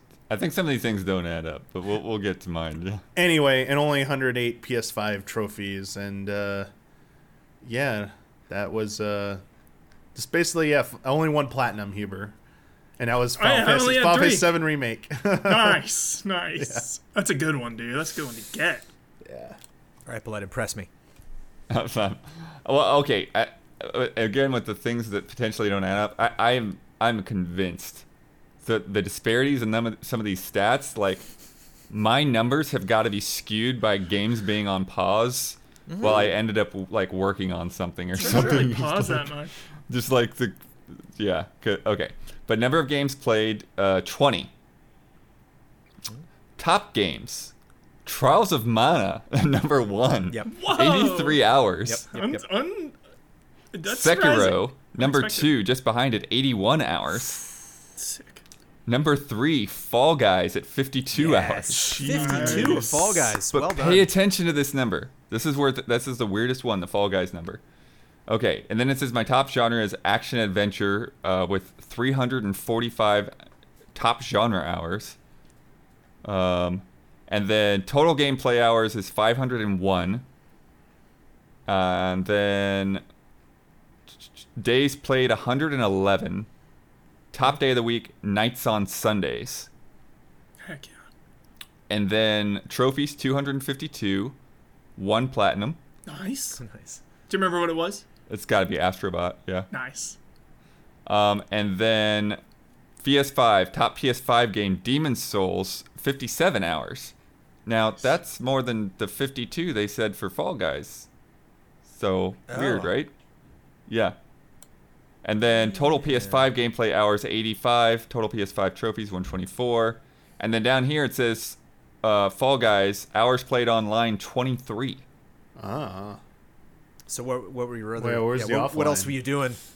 In Fall Yeah, what Guys? else was I Yeah, doing? navigating what at the store? What's going on? Do you have this Well, half of offline my mode, time Huber? was not online. You're in playing Huber's Fall against got Guys. access to the offline mode. This guy's been practicing. They were hoodwinked. So that's why I think it was like Fall Guys was just like on pause, and I would jump in. But it's Yeah. even still like half of the time. I don't know. But fun anyways. Yeah. Marvel's Avengers, 256 hours. Wow. Number 2, wow. Final Fantasy How many VII games? Remake, 70. 28 games. So Okay. so not that many, just a little bit over you, Blood. Final Fantasy VII Remake, number 2, 70. Sick. Yeah. Lots of grinding. I just was in that. I was in that arena, whatever you call it. That I spent a lot of time Oh, in yeah. there before I wrapped that game up. Loved that. And Dreams at 63. I was happy with that number. A lot of that was spent hanging out with Kyle, making a level. 675 total hours. 9 hours in VR, which I'm glad they distinguished. 144 days. Boy, what was your 250 something, Huber? 259. And only 229 trophies. Only 6 gold, man. I'm not a big trophy hunter either, at all. But and of course, if I had not played Assassin's Creed Valhalla on the Xbox, that would certainly be up there. Same. And, same. I got cheated out of some hours. all my Demon Souls time, that was all in January before we did Goaties, and I've been playing a ton of Immortals on my PS5, but it's all been most have been in January. Yeah. So otherwise, Immortals would easily. Oh yeah, be, my Animal Crossing hours too, dude. Yeah. So Yeah. we do play other Eclipse all of consoles. this. It's just fun, We talk about what So other fun. companies are doing. We like to love make it. fun of Amazon and Google. We want to make fun of ourselves, or more specifically Huber. Just because there's so many games and movies, I like to keep a record. So I like that Sony just has a nice little. Hubert, you got me. I started the what games have I beat list. Nice. It's good. It's good to just remember and to be able to. I just remember it a little more. Sometimes I'll write a couple notes about it. So I like it. Doesn't seem like there's anything in your life other than your PlayStation 4 and PlayStation 5, man. Those are. Yeah, just me, my wife, and the PlayStation. Let me know. pretty Hey, much. let me know if anybody's got any one of those numbers beat in the comments, and we'll go over that next week. Hubert will be back. Also this week, Judgment's coming to PS5 and Xbox Series X and S on April 23rd. Toshihiro Nagoshi, the executive director and producer of some Yakuza games, is stepping down from Sega's board of directors, staying at Sega, but stepping down. Ninja Theory has halted development on Bleeding Edge, which is something we probably saw coming, but again. Yep. Totally. But in better news, Bloober Team has already recouped its production marketing costs for the medium. Good, So, good. yeah. I it wasn't my favorite game, but Some mixed signals like, there across the board, but yeah, the passion and the effort with it, like I felt it, like they really wanted to do that game, so that's good to hear. a lot of the sentiment I saw online, Hubert, was not. It almost seemed like the same sentence. It was like, "Oh, Medium comes out tomorrow. I'm excited because I like Bloober." So it's like Yeah. I think, dude, regardless of what people think of the Medium, I think the Bloober emotional stock, I think, has stayed the same. Apparently, Nintendo canceled the live-action Netflix Zelda show because of a leak.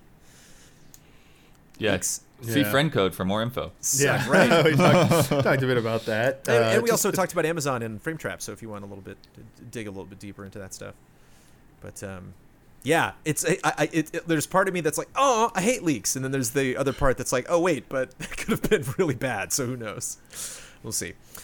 Switch sales have surpassed 3DS sales. 79.87 million consoles have been sold worldwide. Still got a ways to go to beat that Wii. God of War got a PS5 performance update, 60 FPS, 4K, 260p. 4K is 2160p, but sorry. Thanks, Blood. Netflix, MGM, and Pinky Promise are all working on GameStop stock story adaptations. It's hilarious. There are books coming out. There's probably a children's book coming out. Do you think Netflix is anytime making there's like a movie. viral meme or video, Jones, do you think people like buy the rights to it? I mean, like how many times has this Sure. happened Oh, that yeah. we don't hear about? Oh my God! Is yeah. that just constant? What's like Who do you think they patents, buy the you know, rights like- from? Yeah. There's nobody to Who write. did they That's the buy? thing. There's nobody to buy from. It's just Yeah. like start writing. Start I, writing. I see different articles being like, "This is the guy that did it," and they're like, "They're different guys." Different Like- articles. It's like, Remember the two Fire Festival documentaries that came out at the same time? Yes. Yeah. Exact same situation. it's like He-Man. You put them both together and they become. Lady Dimitrescu is apparently 9 feet 6 inches tall officially from Resident Evil yeah, Village. also known as a blood and a half. Good to know. EA CEO Andrew Wilson hinted at a battle royale Battlefield this holiday season. What took so long, Huber? It's like a no-brainer. Well, remember they did Firestorm? But it was Yeah, With, oh, the I remember last that one, the Ring of Battlefield. Fire. Yeah. Yeah, so it'll be nice but to just the Warzone equivalent for Battlefield apparently is happening. Apex Legends coming to Switch. Activision's being sued for copyright infringement over a Call of Duty character called Mara. She is called Mara in that, but apparently there's a artist that got a cosplayer together to design something for his own Yeah. project. And It seemed Activision's like there was a case there, Jones. I peeked through some of that, It's and it was tricky. like, It's not so cut and dry, isn't it? You can Yeah. see, like, some artists will be like, hey, this person plagiarized my work, and you can literally put the two drawings over each other and see it. It's just literally like all the steps they took, none of those were original. It was all just literally like, this looks great, let's do that. Let's get all of the things that they did. Jones, so- just a quick clarification on the Battlefield thing. Did they Sure. ever say Battle Royale, or is it just what we're assuming from the description? he hinted at a battle royale. He said Yeah. more players than you have ever seen in a Battlefield, which, Yeah. Okay. wink, wink. Just we'll want to see. make sure that like they didn't actually say Battle Royale, but it I sounds would- like it. Yeah. I would die, Jones, for like a 200 on 200 just conquest mode. Classic Battlefield, but with like 400 people. Here we go. Yeah. Don't die on me now, Hubert. Valve was fined over $4 million over Steam controller patent infringement. Lost that one. For the first time since 2014, EA's making a college football game.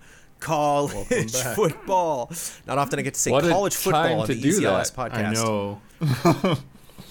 But that was always, I missed those trailers back at Game Trailers, man, when they stopped Right. making the college, It NCAA might be football because 2014 was the last one they the did. players, I think, can start making money or something off They- their likenesses. Apparently, Got there it. will not be official players. I think it will just be okay. the teams, but we'll see. Gotcha. Lego, the rumors are true. Lego is making a new set based on Sonic the Hedgehog. And speaking of Sonic, he's getting a new 3D animated series on Netflix in 2022. As I mentioned before, a playable version of the canceled Xbox 360 GoldenEye remaster leaked online. Got to figure out how to make 64 emulation work. You might be getting a Slack message from me, Damiani, with some questions. 64. You mean No, no, it's sorry, XBLA. 360. Oh, no. Yeah. Xbox 360? Oh, no. You need a Xenia for that. How does it work? Okay. All right. Okay. So you know. All right. We'll be talking later. Speaking of leaking stuff, actually, this wasn't even leaked. They let him do it. There's now footage online of Mario Kart Koopa's Challenge, the ride in Japan. You can watch somebody stumbling their way Not through it. avoiding that. Nope, Yeah. not watching that at all. Spoilers. Spoilers. There's the AR version and the non-AR version. Nope. The AR version looks haunted. Like you're like, oh, look at the set in the background, and then like Toad just like. It is absolutely the worst way to experience it, and I watched all of it. It was great. We are all stoked that Star Wars is moving off into potentially more capable hands than Electronic Arts, but EA has made a cool $3 billion off Star Wars in their tenure exclusively. And shout out to my favorite Star Wars game, Galaxy of Heroes makes up $1 billion of that. The game I play every day has made $1 billion. Not That's for me. exactly why I have you not play it given every that day. game a penny. Yeah. Which is fun. But that engagement, Jones. Oh, yeah. Yeah. So legit. But I play against players that did. I know where that 1 billion went. There are some dark side teams I go up against, and I go, that's $1 billion right there. PlayStation took, speaking of billions, PlayStation took in $22.74 billion in 2020, the most of any platform holder in history. Wow. Yeah, there it is, the undisputed winner in terms of overall revenue from everything. So that's game sales, that's console sales, that's the beloved microtransactions. Part of that is Spider-Man Miles Morales has sold 4.1 million copies. Good for Spider-Man. Very cool. The scrappy little Spider-Man, doing well. And finally, just sneaking in right before we recorded this podcast, Akira Yamaoka, composer of Silent Hill fame, said that his next project, which will apparently potentially be announced this summer, is, quote, the one you're kind of hoping to hear about. What an evil, evil man for saying that. Never give up. Never give up. It's coming. Get our expectations. It's coming. What is he doing? Even worst case scenario, even worst case that this one isn't, Silent Hill will return. We will seize the glory days once again. I will never give up. It's gonna happen. Bless you, Hubert. It's gonna happen. We're gonna play a Silent Hill game that is great. It is now time for Love and Respect.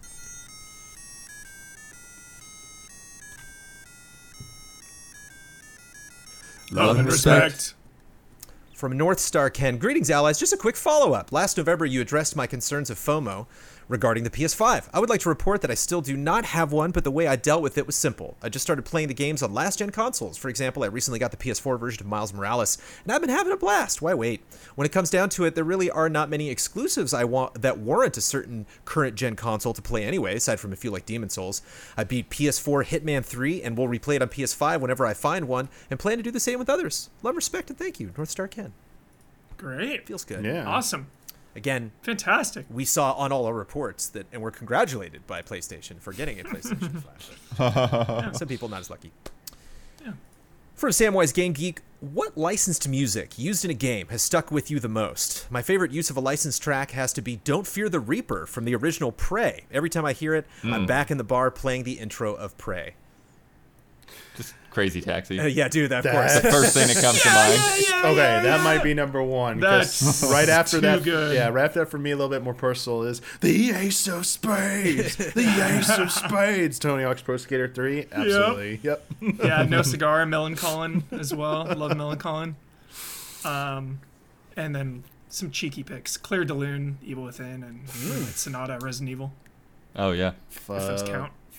Isn't Fly Me to the Moon from Yeah. Bayonetta, and that's always It's a- been an issue getting that song or something? Or that's with Evangelion getting that song in the ending. Yeah, credits 'cause, Evangelion's had it too. Yeah. I remember like finding out that like the Tricky song wasn't written for Tricky. Run DMC? right. It's like, oh, that's, Oh, it's Run DMC. that's just a yeah. song. Like, I mean that was named after a song, right? You know, it's like it's not like they named it Tricky and then we're like, oh, we'll put this song in there like that. You know, No, I wonder think what that could you be. I think? mean, it's like it's about tricks. Yeah. Second Prince of Persia game. The Oh my god, dude. Oh, no. Iconic. Okay, Infamous. I never ended up playing the game, but tell me if you guys had played it. Warrior At Within. E3, Shadow the Hedgehog, they had Let the Bodies Hit the Floor on a loop. Was that in the game at all? Wait a second, is it? All right, let me search for that. Let's Also, go shout out mind-blowing. the most recent SSX, the PS3, like reboot of sorts. I don't think so. Had some fun tracks that I just every time I hear them, I'm like, oh yeah, I miss SSX. A lot of SSX tracks. I'm just like, Yeah. miss that franchise. My brother loved that need this series. now. Jones loved it to death, man. I hope it comes back. Did you like Tricky the most or the other ones? I always forget. Three Three's is your favorite? Nice. And that the PS3 one wasn't bad. Like I'm tempted to. I don't know if that came out like PS Plus or something one month, I'd be like, oh no, diving back in. From Happy Gaming, with the news that Google has shut down in-house Stadia game development, it seems only a matter of time until they eventually cut their losses and discontinue the hardware. I don't think so. I think they're going to hang on to that much longer than they possibly should. With that in mind, though, I thought it would be fun to look at the life of several other game consoles. In this game, I will provide 2 consoles, and it'll be up to the panel to decide which one had the longer lifespan from release to discontinuation. Extra points if the panelists can say how many years it took the console from original production to being discontinued. I call it consolation discontinued. Hope you enjoy. Love and respect, Brian from Happy Gaming. The PSP Go or PlayStation TV? What lasted longer? I want to say the PlayStation TV. I'm gonna say yeah, go. I have a PlayStation TV. Congratulations. That's the winner. PlayStation TV Nice. was around for 2 years, or 27 months. PSP Go was only around for 1.5 years. Yeah, that thing was weird. Wasn't it the wasn't it like a flip up Yes. PSP or Yeah. something? Yes. Okay, yeah, I vaguely remember Yep. that. Yeah, well, that's Uh, the thing. Like CMD Astro's list. Playroom, like it reminded me of it. It's like, oh crap, yeah, that thing. Yeah. God, They had a I lot of loved it, cool like little PSP accessories in that game. Dude, I loved that room. PSP was that a good handheld. The Wii U or the Dreamcast? What lasted longer? Oh, actual production. Until it was Discontinuation. discontinued. I would say probably the Dreamcast. I'll say Dreamcast. Oh wait, Dreamcast was- which are we Dreamcast longer or was shorter? 99. Longer. What lasted longer? Wii U would probably last It's longer. probably Wii U, but I'm just gonna say I Dreamcast mean, because I Wii U love was it. at least around for 4 years. Dreamcast was Yeah. 99 till when? Yeah. Yeah, it's gotta be Wii U. 1, 2, or Gotta be Wii U. 4 years. Dreamcast only around for 2. November Yeah. of 1998 to March of 2001. hurts. 98. That's the so like when it production in Japan. So I knew there was gonna Right. be tricks. I knew there were gonna be tricks. Actual production. The 3DO or the CDI? Dear Didn't have a Lord, I knew CDI, this but was I had a Magnavox 3DO. 3DO versus Philips CDI. One is double the other, so these are not close numbers. Well, I know CDI. Philips CDI had games come out for a few years. Magnavox, God, I don't I remember. want to say 3DO on this one. I'm gonna go with. I feel I'm like gonna- 3DO is around longer. I'm gonna go with CDI. Mike and Mike for the win. 6 years. 73 months for that 6 CDI. years. Only 3 Wow. years for the 3DO. Yeah. 6 Yeah, years. there was like a 4-year gap between the first Nintendo one and the last Nintendo one that came out on CDI, like those terrible games. So I know it was always around for 3-4 years. I thought Magnavox like died pretty quickly. 6 Wow. years for that CDI. Yeah, wild. Same with Pippin. Neither of these is 3 or 6 years. The N-Gage or Gizmondo? Oh shoot. Engage. Gizmondo. Engage was longer. Oh, which is longer? Yeah, Longer. Engage. Sorry, Gizmondo was shorter. Yeah. Right? N-Gage was for sure longer. Only 2 years, though. 2 years and 4 months. Gizmondo didn't even make it a year. March 2005 to February of 2006. The Virtual Boy or the Amiga CD32? I know nothing about that Amiga, but the Virtual Same. Boy is definitely not it. So Yeah. the Amiga has lasted longer. Also the Amiga as well. Ooh, Damiani's really he's Tommy going for has the doing win some on this one. Nintendo math in his head, Yeah. dude. Well, That's what's happening here. they discontinued. Well, when How long started did they make Virtual producing Boys it- for? Yeah. Thinking Mario Tennis, release date. I don't know enough. What about else is Amiga. going on I'll in go, there, Damiani? I'll go Virtual Boy. No, I think it's really it. Virtual Boy was around for 11 months. Amiga only 7. Wow. September of 93 to April of 94. So I'll never forget, the only Virtual Boy was at the Blockbuster. The local Blockbuster had it Yeah, right there, we and you rented could it. play it. Yeah. And I just played Mario Tennis. So You had to I thought get it a was parent cool. to give a credit card. That's It's the like- pack-8 game too. That's funny. Yep. finally, the Virtual Boy gets a win. Feels good. From Joseph, what's good, allies? If Sony were to release PlayStation All-Stars Battle Royale 2 this year, who should be in the new roster? Which guest characters would you love to see? Also, remember, Fat Princess Mag and Starhawk. Could we see any of these beloved, still totally relevant first-party multiplayer titles come back? Fat Princess. Out of Haven't all heard of that name in those. so long. Astrobot. and Starhawk. Starhawk, for dude, sure. was Starhawk so rules. cool. Yeah. But who's What was the other one? Starhawk and Mag. Mag? and Mag, dude. I love those. Mag. Fat Princess is the only one of those Game. that would fit a fighting game. Fat Princess would be fun. Yeah. But Astro, yeah, for Astro would sure. be great. Uh, Aloy would be great. Yep. Yep.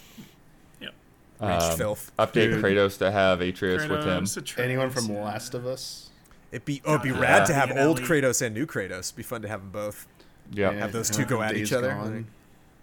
Yeah, where do yeah. you draw the line with Last of Us? That'd be Have great Booze to play Man as a come in. It's clicker. like a move. I need your help, Booze Man. No, clicker. Plays the clicker, dude. Oh, sure. Clicker. Cat from Gravity Rush. Yeah. Good one. Great one. Very good. Super good. Damn. They've added a lot of good characters since that game came out. They got a game. I'm literally like walking the PSX floor. Like, where am I? What do I see? got Jin Sakai MLB the last show. year. Yeah. Miles? Oh yeah. Miles Morales? Can you do Miles? I don't know if they could, but yeah, if they could, man, there you go. That'd be sick. What money won't Marvel spend on Sony or vice versa? Mm-hmm. Damn. They got a game. That's like, Yeah, yeah. I would love that. Such a good season free to play game just waiting to happen. You know, the next Destruction All Stars, but PlayStation All Stars too. It's time for bets. Next week's bet. Tomorrow, Michael Damiani will be going online to find out about the announcement of the next expansion for Final Fantasy XIV, which he knows probably more about than he is leading us to believe. But I would like to know, what would that release date be? I will also accept no release date if they do not announce it. Michael Damiani, what's the release date going to be? He knows I this. just picked fall 2021. Well, okay. Okay. It's what be they will interesting to actually score. say. Be interesting to score. Yeah. Well, Okay. because I think see if they it literally goes- will say fall 2021. If they don't Oh, say okay. that, I don't win. Got it. Got it. Huber. When's that coming out? I looked back at the other expansions release dates, and they're all in June/July. So I'm going to say June 29th, Mistake. 2021. Such a mistake. You're already wrong, Huber. I'm so sorry. It's there, I Whoa. swear. June 29th. June 29th. I see it. probably I see it. probably should have Okay. told you a little bit of info to help Alright. you out. It's Well, alright, no, it's you got alright. to get a nice spread there. You know. Yeah. Hey, you might be surprised. It's public info too, so it's not insider info. They made it public that everything's on a 3-month delay, Got it. starting from last year Blood, what's the Got date? it. because of COVID. I was I very was- much in Huber's mindset, and so I said July 17th. Oh, okay. Well, we'll see. I said no date. They're not going to do it. Ooh, Jones. That 3 month will translate to Yeah. they're like, we don't know. We'll let you know later. We don't want to iron that out right now. But if Yeah. it's like We don't want to write checks September, we can't cash. does I that don't a think it'll win. Damiani fall or is that a no? No. I mean, it's up to you, but I think they're going to literally say fall 2021 because one time they did say summer. For Stormblood, they said summer 2017 when they first revealed that at the NA event. Shadowbringers is the only one where they gave a date at the first event. But this is a unique situation because we're already past where they would have revealed the new expansion. It should have happened in November. So we're all the way when they would have revealed the date. So I actually think the date is very likely to be revealed. However, because it's a unique situation, there's probably a chance they leave it to a window just to be safe. Also because part of that team is working on 16, and I don't know how that's going to impact anything either. It's always loaded when you bring a Final Fantasy bet to a Michael Damiani podcast. Last week's bet, Control Ultimate Edition, launched Tuesday, February 4th this week. What position is it? No, Tuesday was February 2nd. Launched today, I guess. What position is it? Will it be in the Xbox Series X top games list? Also known as the top paid games list, because obviously it is a top paid game. Right. Ian Hink bet 4, Michael Damiani bet 11, Daniel Bloodworth bet 8, and I bet 5. Again, this is Xbox deciding what a top game means. There's the newest games list that you can check, but there's also the top games list, which is a fun list to check, because I just checked it, and it's not even on here. It's nowhere. It's not anywhere. So you're all lost. I got Hitman 3, I got Mortal Kombat XL, I got Wreckfest. It's crazy because it's a PS Plus game right now. I got Cuphead. So I wonder if that has something to do with it. Yeah, maybe. Just out of spite. If you go to newest games, it's on that list, but it is not on here at all. I'm curious to check mine. I'm not going to overturn you or anything, but... Please overturn me. We are so going to go with your... If it is number points. 1 on there... No, if it's number 5, between 5 and 8, we got the win. But as it stands right now on my Xbox Series X, Michael Damiani has the highest, a.k.a. the lowest bet. Oh. Giving him the win. Which, unless Blood corrects me, brings our scores to Jovial Penguins 4.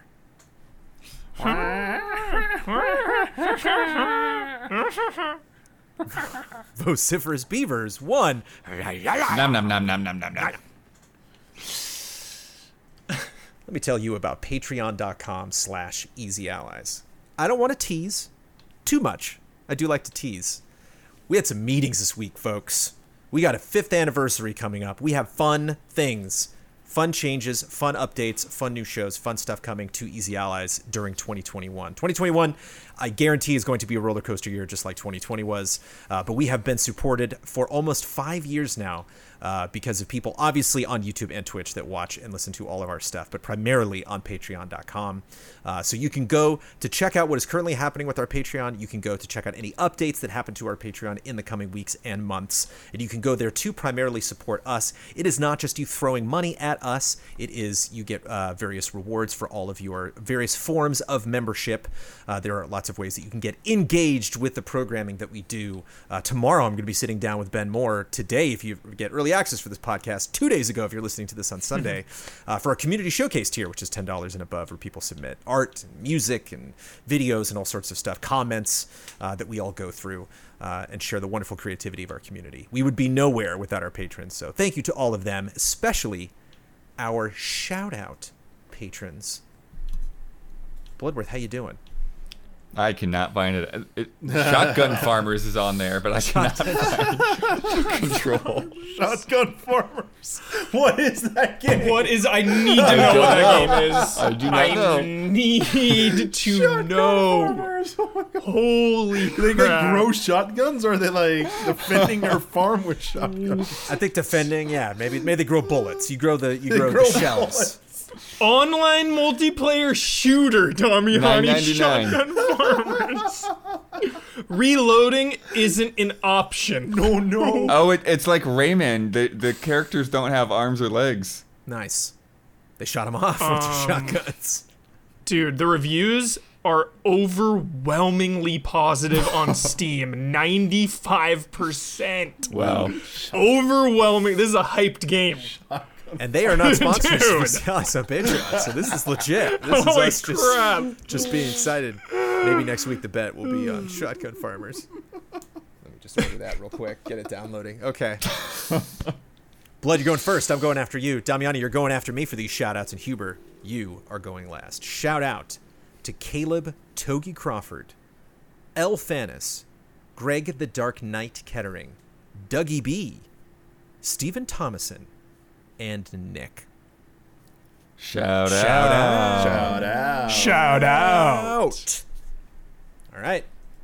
That's a podcast. Michael Damiani. you win! You get to promote any Easy Allies video you'd like to promote. You get the final word on anything you disagreed with, want to reiterate, or just popped into your head. And you get to sign off with your trademark sign off and then go play Shotgun Farmers.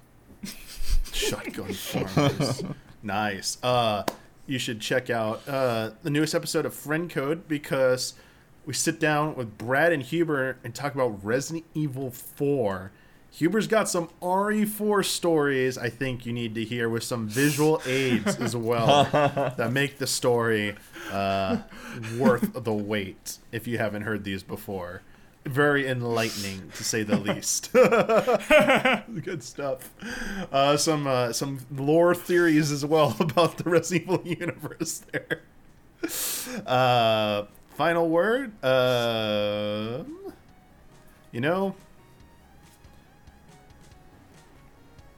Amazon. So long, Bezos. And until next time, may the way of the hero lead to the Triforce.